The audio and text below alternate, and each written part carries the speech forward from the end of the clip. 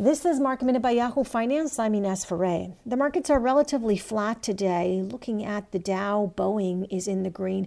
Also, energy stocks are in the green today. Chevron up more than 4%. ExxonMobil up more than 4%. Pfizer is up around 3.5% after Pfizer and BioNTech received authorization in the UK for the COVID-19 vaccine made by the two companies.